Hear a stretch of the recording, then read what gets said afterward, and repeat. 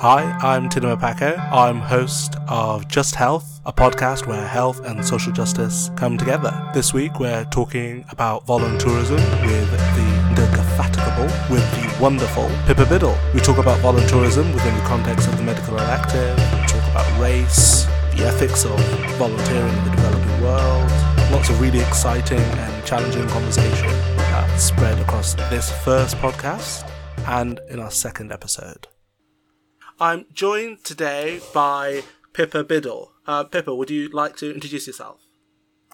Yeah, my name is Pippa Biddle. I am a US-based writer and the author of Ours to Explore, Privilege, Power, and the Paradox of Voluntourism, which is going to be released and on shelves June 2021.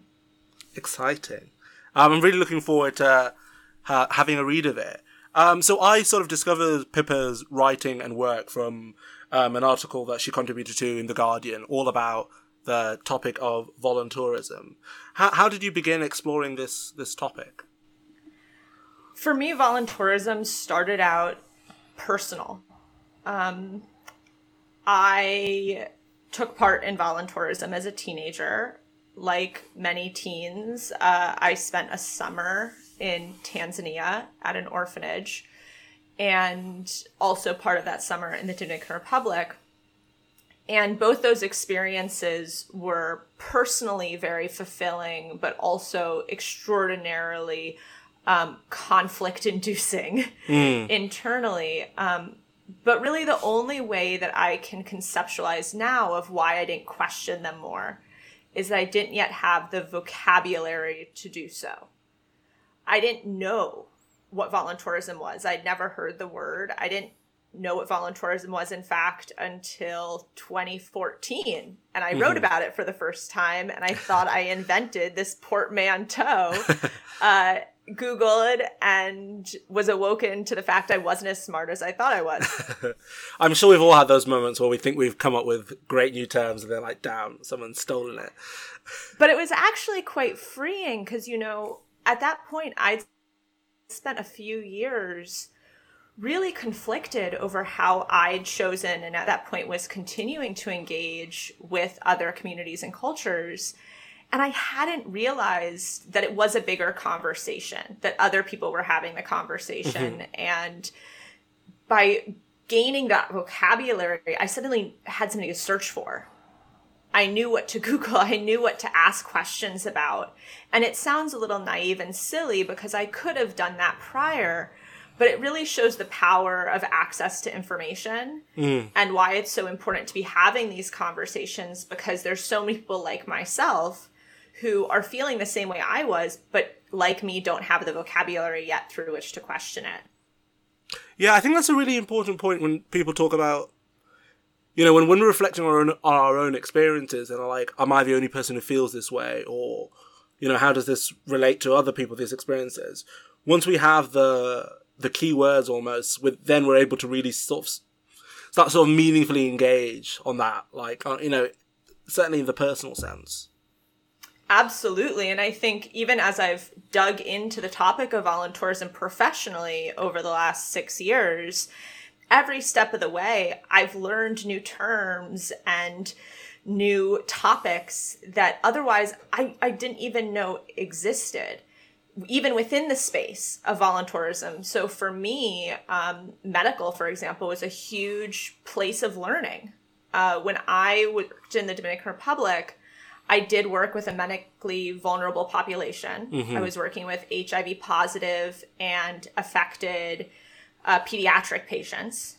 And there were volunteers from the US predominantly who were also there.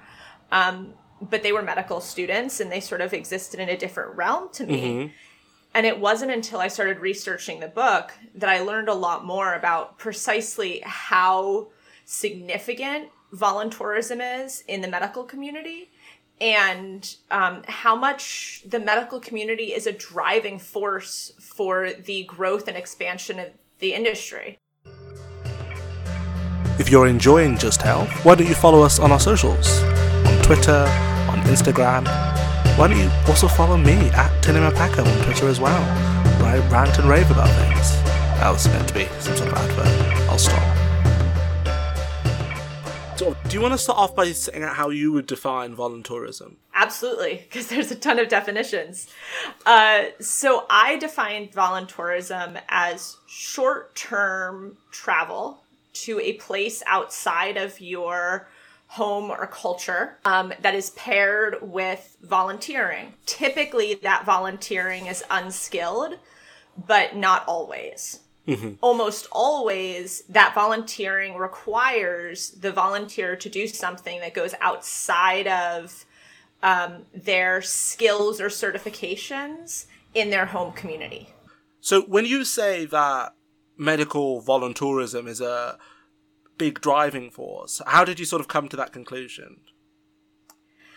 For me, I really came to the conclusion that medical voluntourism was a driving force for the industry when I started interviewing former voluntourists about their past experiences. And most of the people I talked to had been involved in a medical context, many of whom were going immediately after what in the US we call high school, in the UK is college. So they're 16, 17, 18 years old. They have absolutely no medical experience, and they are learning how to draw blood on patients with whom they have no community ties, or what Dr. Jessica Everett from Child Family Health International, which does a lot of work around this, she calls it the social contract. So by going outside of the community in which they have a social contract, they're really being allowed to play a role that they haven't earned. And then in the US especially, I was finding a lot of research parallel to those conversations that showed that medical schools were offering these sort of alternative spring breaks and voluntourism trips as a way of attracting students. For them, it was a marketing tool. Gosh, I think it being seen as a plus or an addition of why you should apply to that school definitely. Well, that's not something that happens as much in the UK, so I find that quite sort of jarring.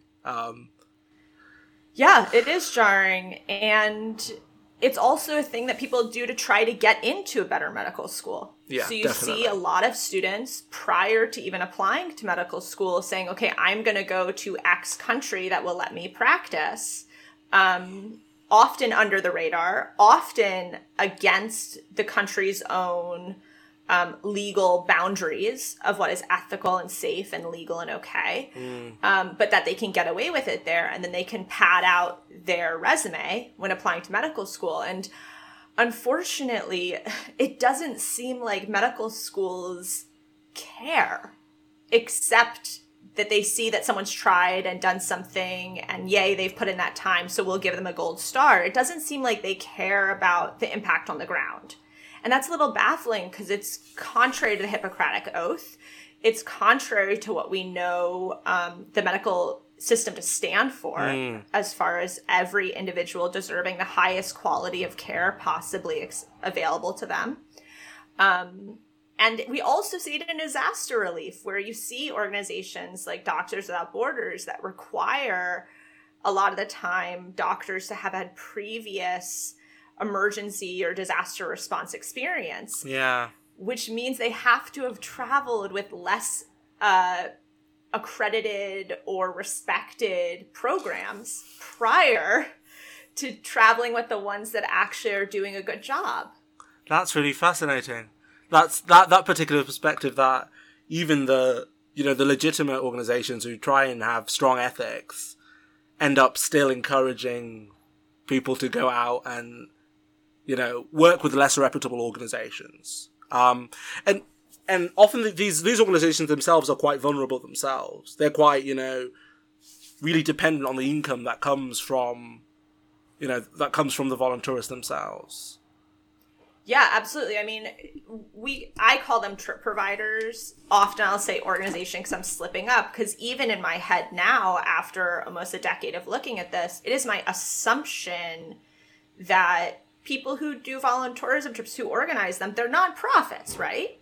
They're not. Yeah. The vast majority of them are for-profit companies. I mean, the group that I went with to Tanzania when I was 16, I thought I was traveling with a nonprofit. I wasn't. I was traveling with a for-profit that openly states on their website, or at least did previously, that I think it was less than 1% of Voluntourism's fees were given as a donation to the nonprofits that they worked with, which is one of the reasons why voluntourists are encouraged to fundraise so much. And often they're confused. I'm paying so much. Why do I have to fundraise? It's because these are for-profit trip tourism companies that are often wearing the mantle of nonprofit organizations. Yeah, they're very much like, dress themselves up as charity organizations. Like I was looking at, a couple of the websites and, the imagery they choose, people posing with the children and so on and so on. It's very much to look like any other, non-profit would present themselves as. But also, I mean, think about who is their customer and who are they appealing to, who are looking at these websites. They're people who want to see themselves as the type of people who do good things. Yeah. So how else would you market that product except with pictures and imagery of similarly minded people? I think one of the misconceptions that often results, unfortunately, from voluntourism imagery is that all voluntourists are white. The vast majority are. But not all voluntourists are white. You can be a person of color, even volunteering in a community that is predominantly visually similar to yourself, and you're still a voluntourist. Yeah. Race is not a necessary checkbox to qualify, similar to gender. People tend to assume that most voluntourists are women. Also not true. Within the US, it's actually about 50-50, men and women. And so we see all these images of young white girls posing with Black babies, and we have this idea of what a voluntourist is, and a lot of people will exempt themselves from that definition because they don't fit that image, but they're not actually exempt. So when we're thinking about the negatives that come out of voluntourism, what are the sort of the most important things that you'd want to highlight to someone? Yeah, so I think that the fastest response, the quickest emotional click for someone when I'm trying to explain to them why voluntourism is bad, is children and the impact that it has on children. We know for a fact that one of the most important things to a child in their development is continuous, reliable role models and adults in their lives and caregivers. Having a rotating door of caregivers is extraordinarily harmful and results in long-term psychological damage. It also opens doors for abuse. It opens doors for a lot of problems when those children get older that unfortunately the voluntourists will never see. And many voluntourists excuse their behavior because they say, well, but I was good. I behaved. And as soon as you contextualize them within this larger system of it's not just about you, it's about the person who came before you and the person who came after you. I think that's one way to sort of get it to click with people. But I also think medical is an extraordinarily visual example as well, and in the moment with less of a long-term impact timeline, where if someone shows up at a hospital and the individual who's going to treat them is unqualified to do so and solely has that powerful position because they are a paying voluntourist, that is wrong. That is flat out wrong and can result in death and bodily harm and long-term damage to someone's physical body and their psychological well-being. And that should be clear. That shouldn't be something that's confusing to people. If I were to go into a doctor's office and I was told, hey, so we have doctors here, but we're actually going to have a 17-year-old who's never drawn blood do your procedure, I would get up and walk out. Yeah. So why do we think it's okay to treat other people that way? And yeah, there's an infamous case that has been in the news relatively recently of an American volunteer who went to Uganda and was found Renee Bach. Yeah. Can you talk a little bit more about the Renee Bach story? Yeah, the Renee Bach story is really a fascinating tale of hubris. And a big part of the voluntourism industry, especially in the US, is faith, and specifically Christianity. And when you combine the messaging of a particular type of Christianity with what appears to already have been pre-existing hubris, you have people who believe that they have the right to behave in ways that are harmful to others. I believe quite firmly that Renee Bach believes what she did was good and carries that belief to that day and believes that the overall sum of the total of her actions were positive and had a positive impact. I completely disagree with that arithmetic. Yeah. I think that she is entirely off base, did extreme harm and damage, inspired so many others to do the same type of harm that's still continuing. She's still inspiring people. It's believed that her choices led to the death of children. Now, there are children who pass away in any medical situation. So pinning specific outcomes on her decisions is difficult. But she did not act in the best interest of the individuals who were under her care and who never should have been under her care and were only under her care because she decided that she had the right to provide a service that she was unqualified to provide. Yeah. I mean, I think, setting aside the complexity of any medical harm that befalls anyone, the first issue is that she shouldn't have been there in the first place at all. So wherever she is within the continuum of consequences which led to death or serious harm, she shouldn't have been part of any decision-making process. If you are enjoying Just Health, subscribe at all those good places you get good podcasts. Absolutely. I think that's actually one of the hardest things to dismantle within voluntourism as a structural system, is that there are so many stories that are held up within the pro-voluntourism community of, yes, I made a few bad decisions, but look at this really positive eventual outcome. And that is valorized as perseverance, rather than being demonized as creating harm that then you sort of put a layer of frosting over and said, look, this was great. And it really is to the benefit of the voluntourists themselves, which is where this entire narrative leads regardless. Look how much I've grown. Look how much I understand the world better because of the experiences I had. It's a very me.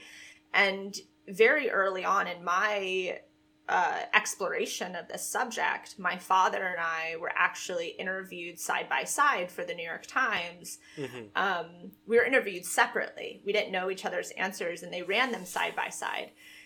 And at that time, my dad was still arguing, I get where Pippa's coming from, but I believe that the experience was good for her and I would do it again. Now, 5 years later, he doesn't have that argument anymore. And it's not just because I argued it out of him. It's because it took him time to process that my growth, this book wouldn't exist if I hadn't gone to an orphanage in Tanzania where I learned that girls were being denied medical care, were malnourished, and I took advantage of that situation. If I had not done that, I would not have the platform I have today. That is sick and twisted. And a lot of people point to that as, oh, that's a good thing. Look what you got in the end. So it must all have been worth it. No, it's not. Now, one reaction could that be that I should shut up, because probably I should stop taking advantage of a platform that I shouldn't have ever had in the first place. That's a fair argument, and I don't really have a good retort for it, except that for me, one, I'm really bad at shutting up, and two, I've sort of decided that what I can do best is to learn as much as I can and spread it as far as I can, so that more people do not hold me and people like me up as examples of why it's worth it. Yeah.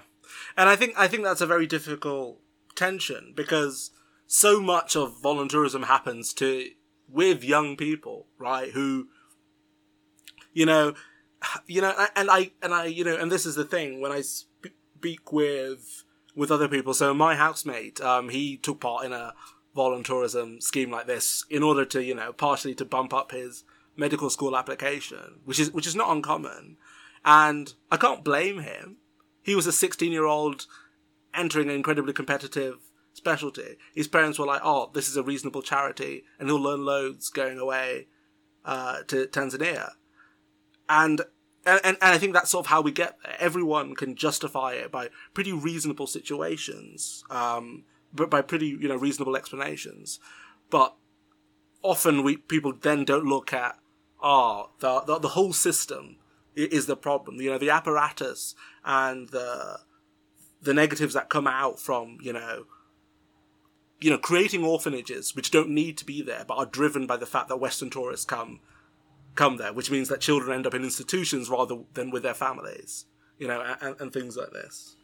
Yeah, we're very good at implicating others. We're very bad at implicating ourselves.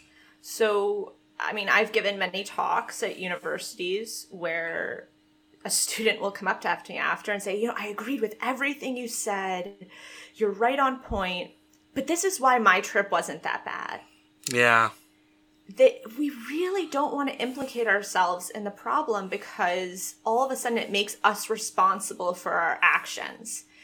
And that's a very vulnerable way to live. Being responsible is, especially for things you've done in the past that you can't take back. I think especially on top of that, we currently live in a culture and within a cultural climate where admitting mistakes can come with some really harsh consequences, even when people are trying to do it in a way that is thoughtful and genuine and with a perspective towards behaving better in the future. And that's part of call-out culture. That's Instagram just ripping people apart for posting for pictures they posted 8 years ago. Now, I think there are very real productive outcomes to calling people out, but there also are very real non-productive outcomes to calling people out. And unfortunately, one of those outcomes is people choosing to just remove themselves from the conversation. Yeah. And one of the things I hope to do with this book is to welcome more people into the conversation and say, look, you might not be ready to talk about what you've done publicly. You might not be ready to talk about it with your friends or family, but at least learn more. Understand the context behind the decisions you've made, the potential results of the decisions you've made, so that you can make better decisions in the future. Yeah. And I think this is the thing, right? It's enjoyable. Oh, we can call someone out. We can feel self-righteous. Aren't we good? But actually holding yourself responsible for things that you did which weren't good, that doesn't mean that, you're the worst person in the world or anything like that.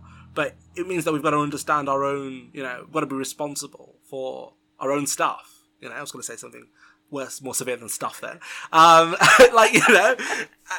this is the thing. So in my experience, I'm Zimbabwean by birth, and I lived there till I was about 4 years old. And I went back to Zimbabwe to do a sort of elective before I started university. And it was mostly just me sitting in rooms whilst other people did stuff. I didn't really do anything. I actually find it shocking that any 16 or 17-year-old would go and draw blood from anyone, because I was absolutely terrified of doing anything like that. But there was one situation where we were working with a counsellor, And she was counselling, extremely vulnerable women who had children who had disabilities. And obviously having, a child with disabilities in a country where there's lots of social stigma, not a good primary care and maternity care services. Like, this is the only child parent disability services in the country that we had, and people come from thousands of miles.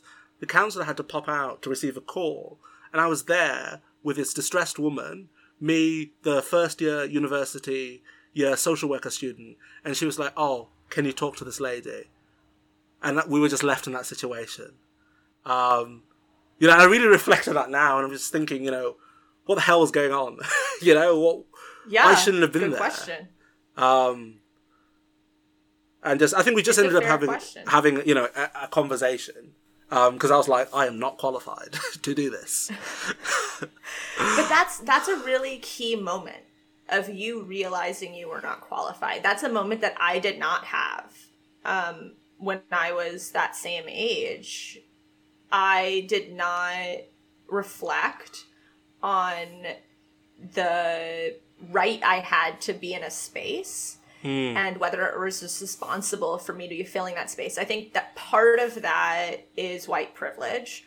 Part of that is just privilege of any color. I come from a affluent background. I was volunteering with my all-girls boarding school, which in the UK isn't that much of a marker, but in the US, we're a very, very sort of small crowd of people who go to boarding school.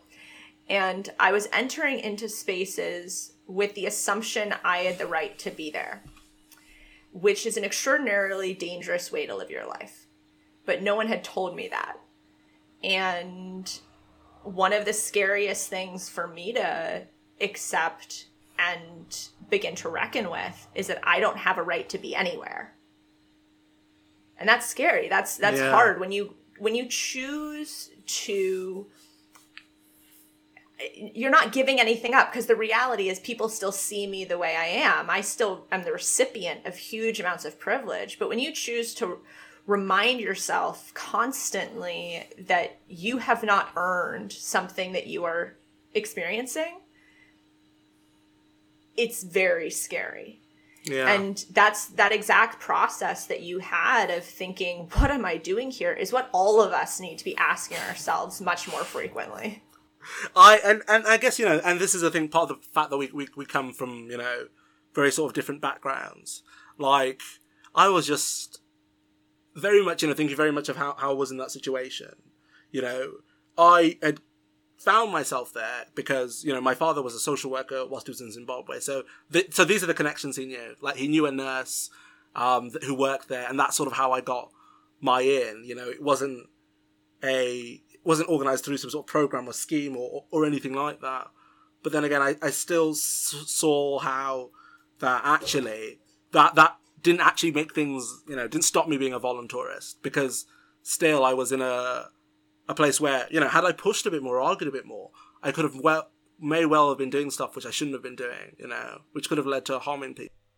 I hope you guys have enjoyed listening to Just Health. I think this has been a really fascinating and reflective discussion. As I was talking to Pippa, it really dawned on me how little we have considered the ethical impacts as medics when we go out on electives, when we engage in healthcare in low-resource settings, and actually the infrastructure, the multi-billion-pound voluntourism industry, the way charities and NGOs work, racial inequities, big problems in global health. I think we all need to consider how we go about as individuals, but more importantly, how we interact in the organizations that we take part in and represent, and how we can use our positions to work with others to advocate for a better way of us as medics engaging with our colleagues in the Global South. If you enjoyed listening to this episode, we have part 2 of our volunteerism episode where I speak more to Pippa Biddle.